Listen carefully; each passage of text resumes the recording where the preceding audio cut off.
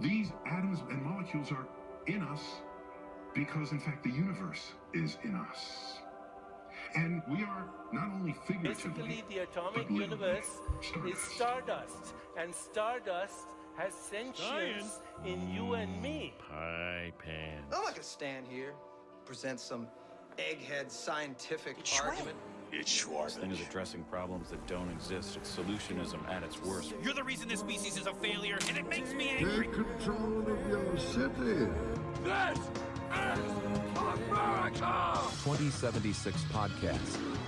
Now connecting.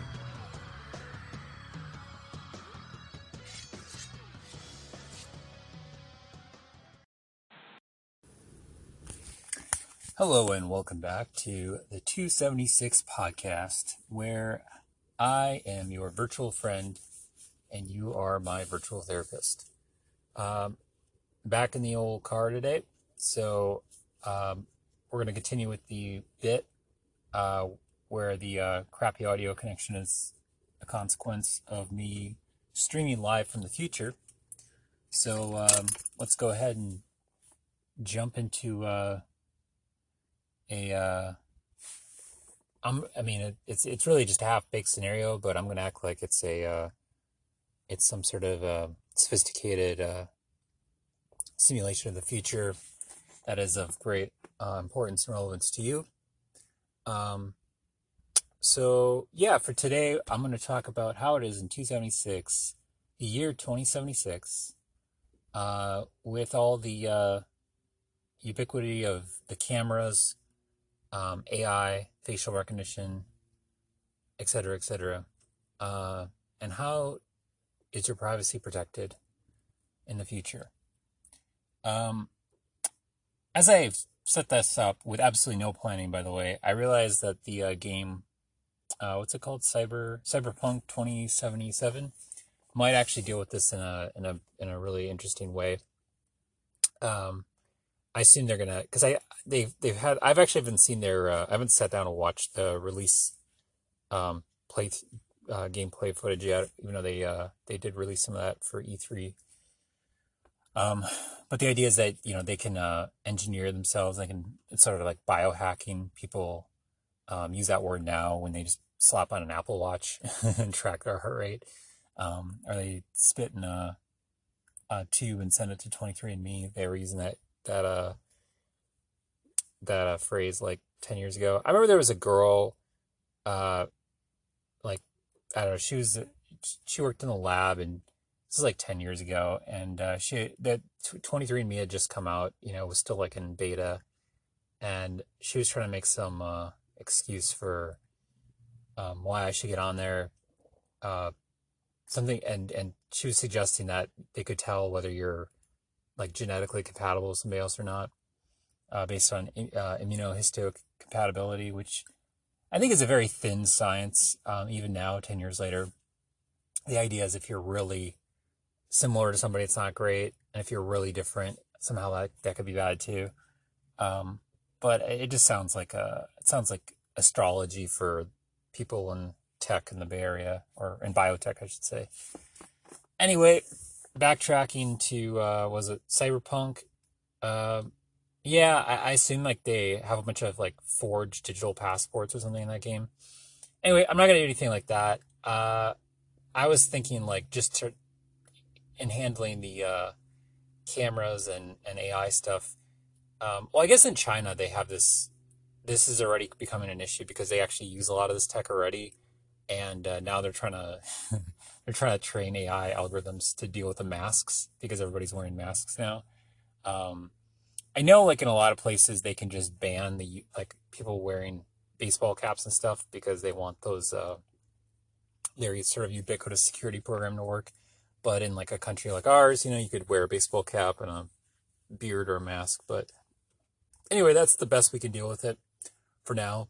But in the future, 2076, we're way more sophisticated, and the moth and the bat evolutionary arms war has grown very very brutal. That evolutionary that's a thing in evolution where the bat gets better echolocation and the moth develops better stealth, and then the bat develops another way to track it down, and the moth develops a way. This is like a semi-hypothesized, semi-evidence-backed evolutionary arms race you can see in some stuff. Anyway, it's not good when I have to explain the metaphors. Anyway, going back to the future. So yeah, in the future, you have modifiable face implants, and with that you can modify like the angling and the beveling and the height of like your cheekbones and stuff, which you might think is cool because it's like, oh, I can change the way I look or make myself look better or whatever, but it's really just to stay under the radar and screw up the facial recognition algorithms. So you're constantly you're just setting those to automatically slightly adjust. But then, for other people to recognize you, you have to have these like digital IDs. But then some people obviously are hacking into those to see who you really are.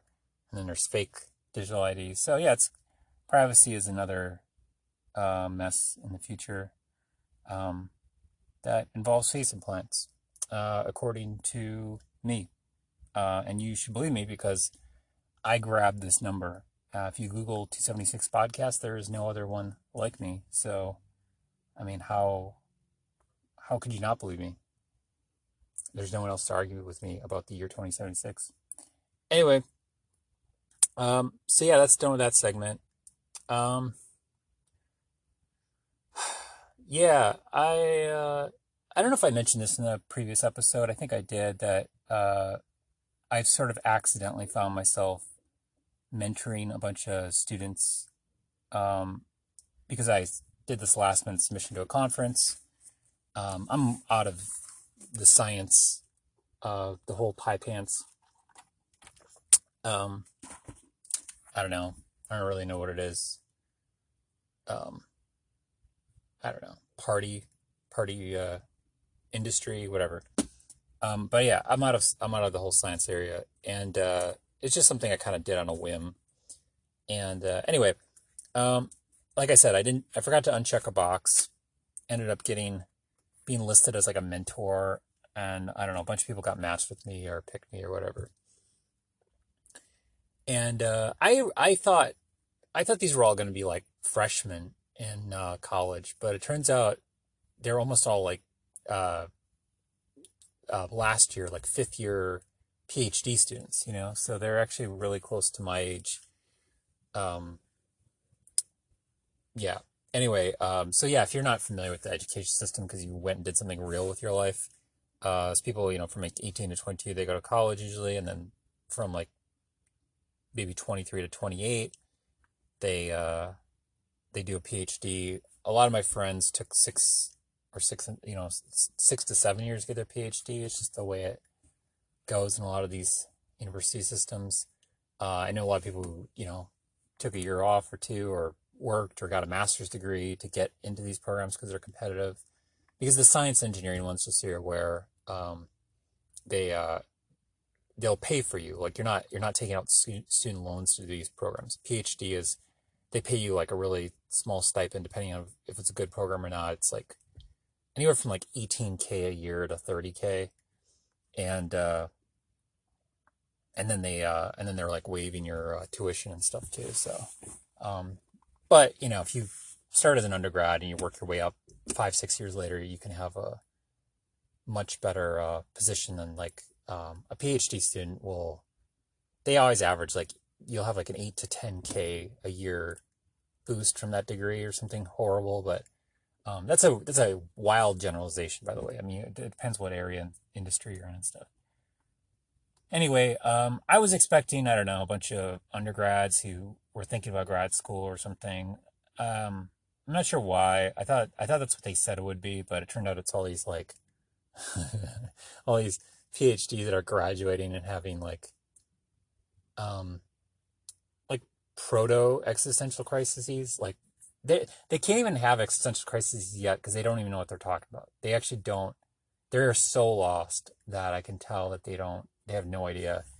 So So a lot of them are thinking to do postdocs, which if you are unaware, that's where you just do basically more school, but you don't get a degree for it. And that's really the only way a lot of times you can have a shot at getting a professor position.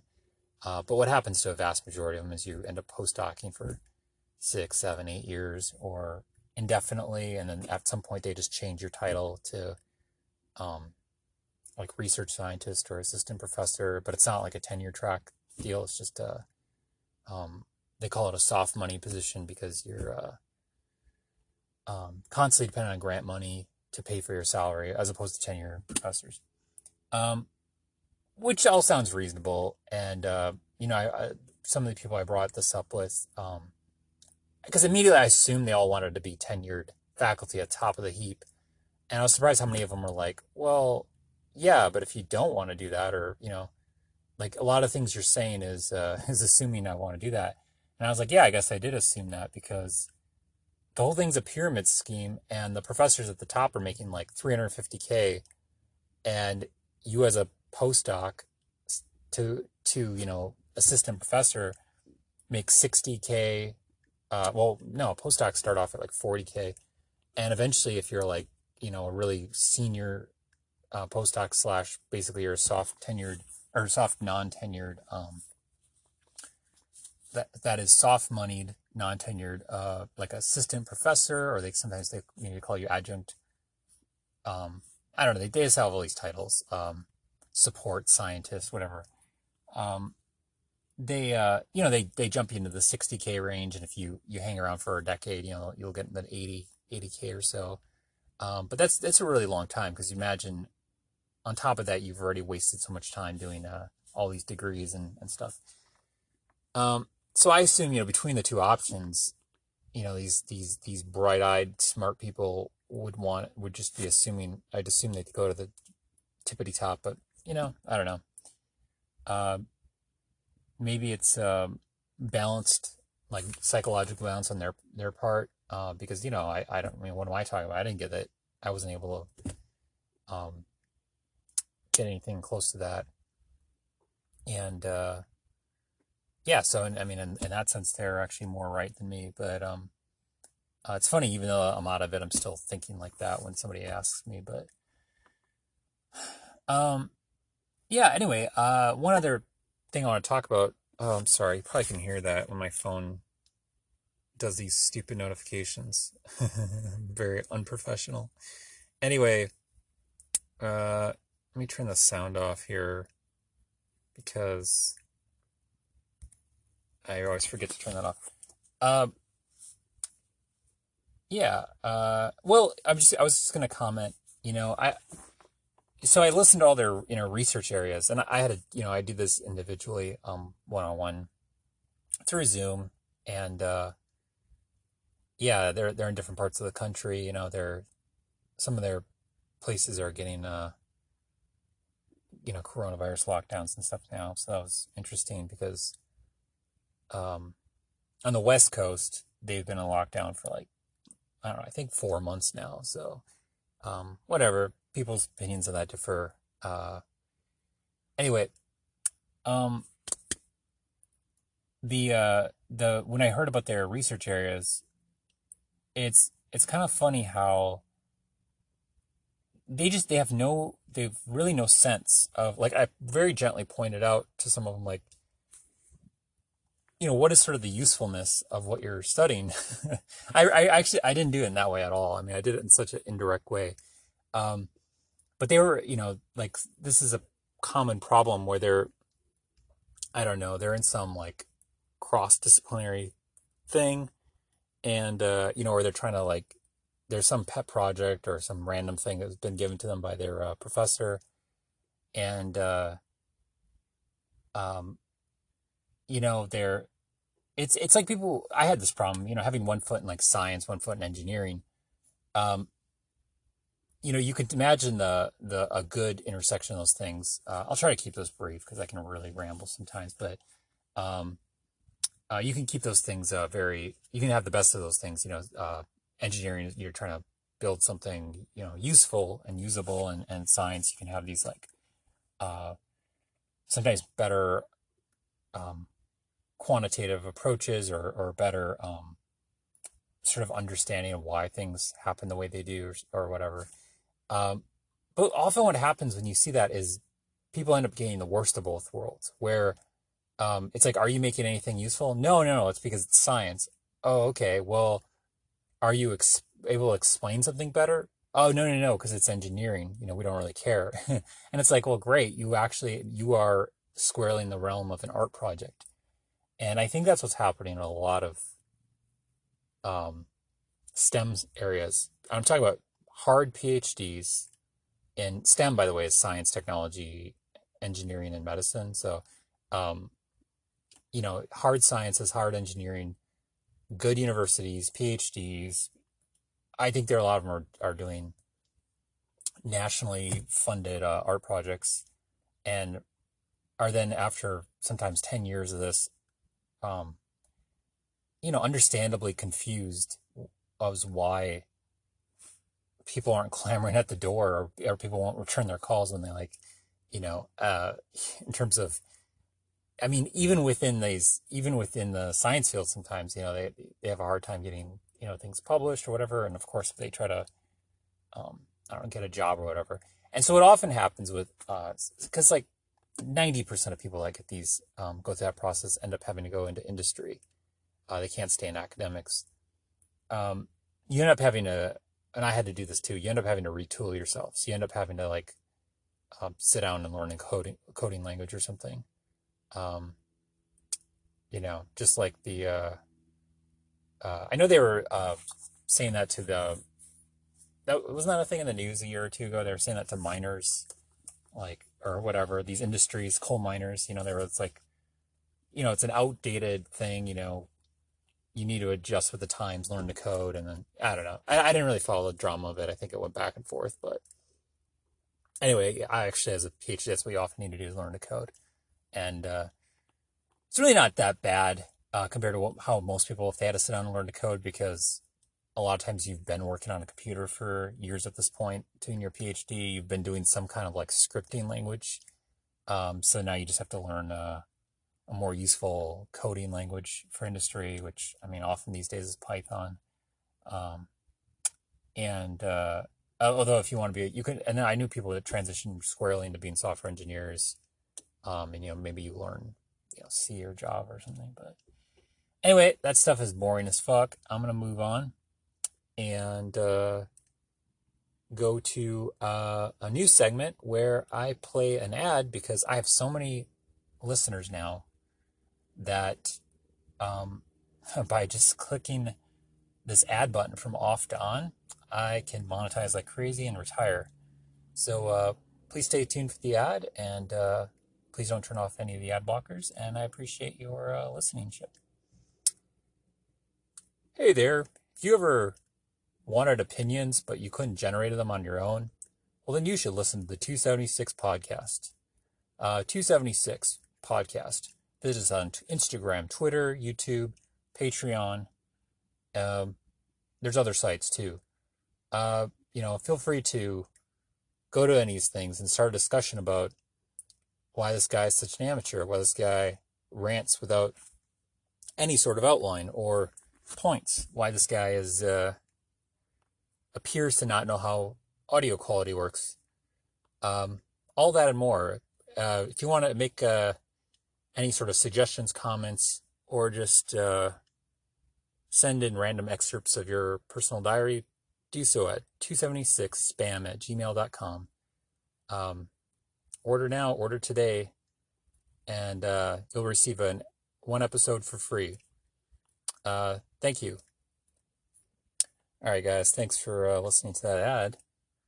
I appreciate you not skipping it. It really helps pay the bills around here. So on to yet another segment, as I take a sip and try to think what that would be. All right, I'm gonna go ahead and do one of my recommendation segments, where I recommend a piece of media, a piece of art, a book, well, in this case, I'm going to recommend a movie. movie I haven't thought about in a really long time, and I don't know what reminded me of it, but Hunt for Red October. It's a great movie. 1989, and you might think I've prepared this segment, but I really haven't. I actually just know the year. No, I'm not. I'm not. I'm not a movie trivia obsessed weirdo, but anyway, I'm pretty sure it's 1989. Anyway, yeah, Sean Connery, Alec Baldwin. But I mean, the important part is Sean Connery's in it. Plays a Russian submarine captain who defects, and it's just a work of art. It's based on a Tom Clancy novel, which I used to read those when I was younger. These tomes of like military technology description, and yeah, he anyway, Tom Clancy is he has some good books, obviously, but in the later years he I think he died like 5 or 10 years ago, but his later years and obviously the books since his death weren't written by him. They just used his name, so that was always the first time I fell for that. I was really pissed off, but yeah. So yeah, it's a good movie. It's about a guy bucking the system. A guy who bucks the system so hard he doesn't even have a Russian accent. He has a Scottish accent. But you know, he's Sean Connery. I mean, even technically Sean Connery, I don't even think has a Scottish accent. I think people from Scotland are like, nobody speaks like that from our country. That's just his accent. But yeah, he bucks the system. He bucks the entire Soviet Union. He single-handedly defeats them. I like movies like that single-handedly defeat the communist Soviet Union. Like Rocky IV, where, you know, the 5'2" Italian guy goes to Russia and personally defeats the entire Soviet Union in the form of like a 7-foot blonde enemy opponent, played by Dolph Lundgren, who's from Sweden, I think. And by the way, has like a master's degree in chemical engineering or something from like MIT or something. So he was a good brain that happened to be slapped into a giant body, and then he was like, oh, you can do more with your body than your brain. I'm going to become a actor, which is something maybe we should all done. Anyway, yeah, so that's a recommendation. He quotes Christopher Columbus. He quotes Cortez. He does a lot of quoting in that movie, I just realized. He quotes what's that? That ancient Indian text that Oppenheimer ended up quoting when the nuclear bomb went off. I've become death, destroyer of worlds. Anyway, yeah, so he's kind of like a philosopher captain, which is what Jean-Luc Picard was in The Next Generation, Star Trek The Next Generation. Wow. So yeah, I just burned through a bunch of recommendations right there. I wouldn't recommend going back and watching Star Trek The Next Generation. I think it would be hard to watch now. It'd be unwatchable, but I enjoyed it when I did watch it. I hadn't really seen any of the other Star Treks, so I think it was the right one for me, because it was more modern than the really hokey 60s and 70s one. But yeah, philosopher captains. I realize that has probably really imprinted upon me. I think this is a problem in general. Not a problem, but it's like a force that we don't recognize, which is our fiction creates a random vision of the future, which is kind of what I do. You know, when I'm like, do the 276 segments where I tell you about the future. I'm just telling you about my vision of the future, obviously. And, you know, a little tongue-in-cheek, obviously, but that's, you know, this happens all the time collectively. Like, our fiction writers bend one way for sometimes a couple decades, and that influences the whole next generation.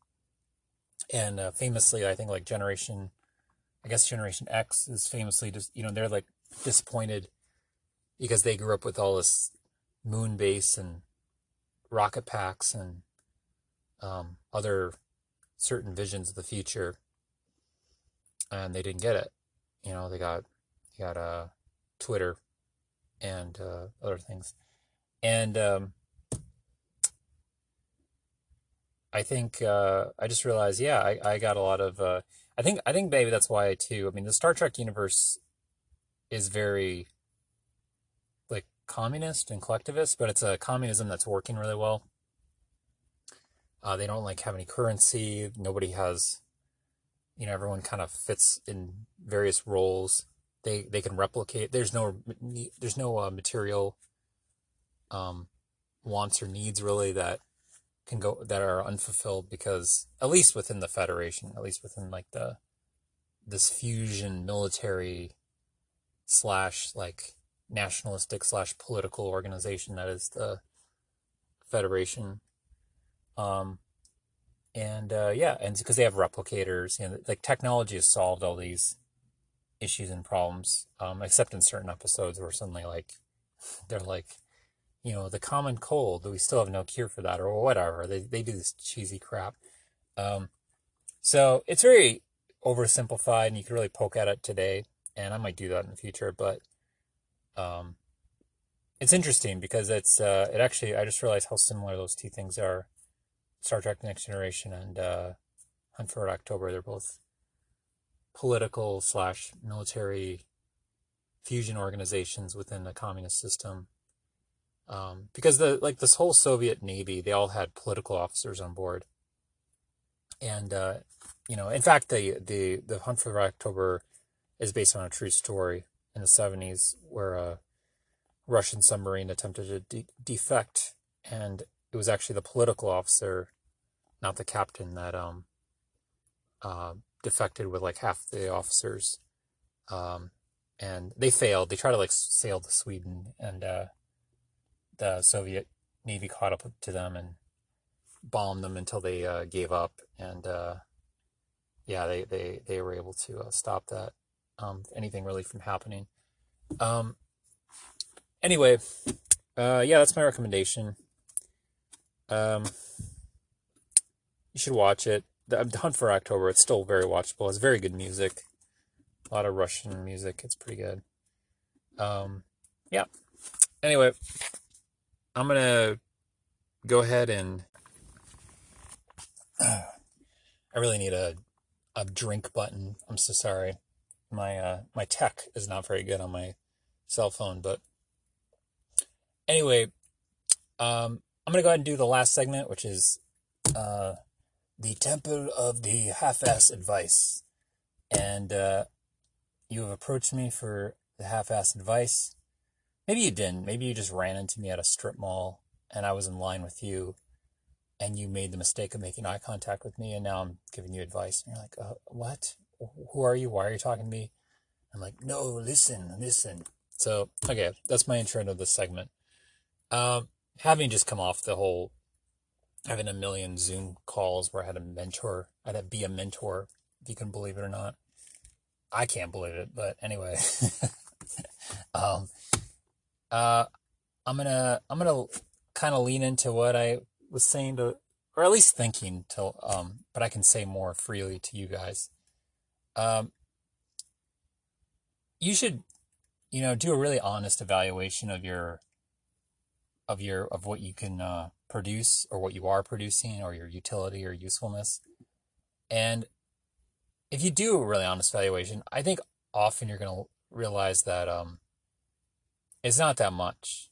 In fact, it might be hard to find any at all. And that's okay. But, you know, and realize like a lot of the world is just operating like that. Because a lot of society, I think, is just a way to just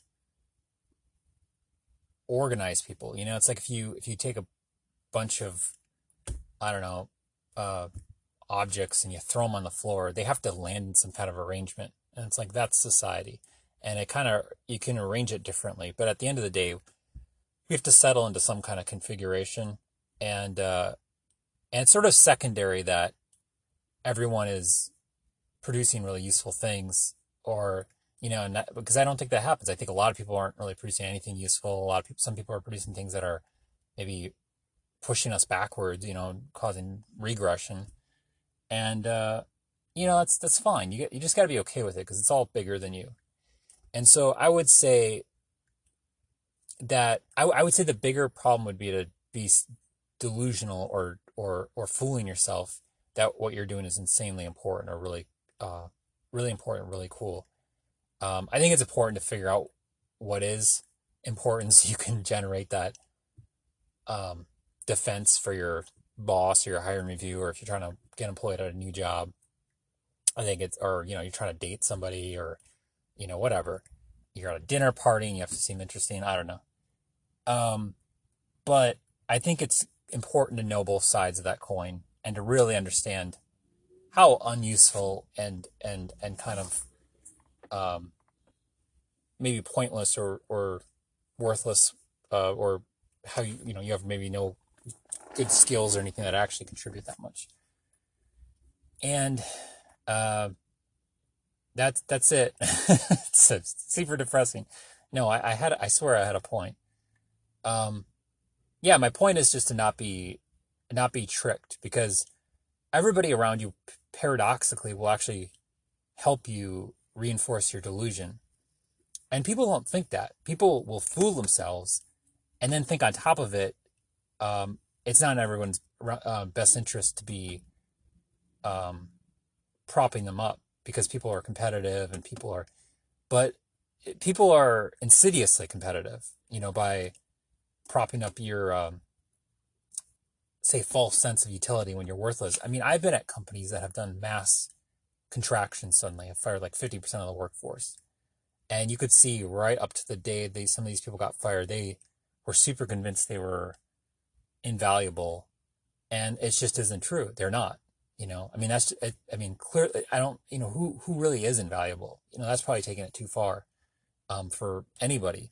And these people, I would say, were the most, and this was actually a good example, because I thought meritocracy kind of won out in some of these cases, where sort of the most useless people, that spent most of their day trying to, shuffle and maneuver for higher and higher positions, got canned because they generated no value, and they just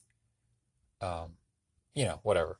Anyway, and it wasn't unanimous. I mean, there was some people who were like that, who survived it, and there's some people that contributed that got canned too. But anyway, I guess I'm saying they kept me, so it's meritocracy. That's exactly what I'm saying.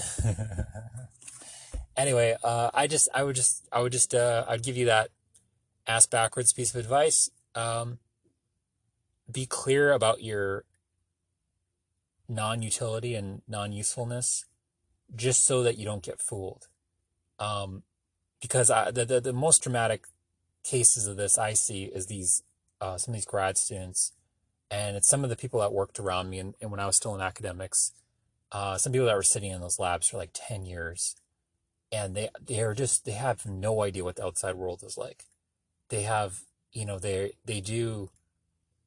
doing something that nobody else around them can do, and they go to the store, and they go to restaurants, and they used to go to restaurants, but they go to whatever. And they can kind of have a little smugness because, they're using some software package that nobody knows about. They know how to do things on it, but it's just kind of arbitrary, and at the end of the day, it doesn't really matter.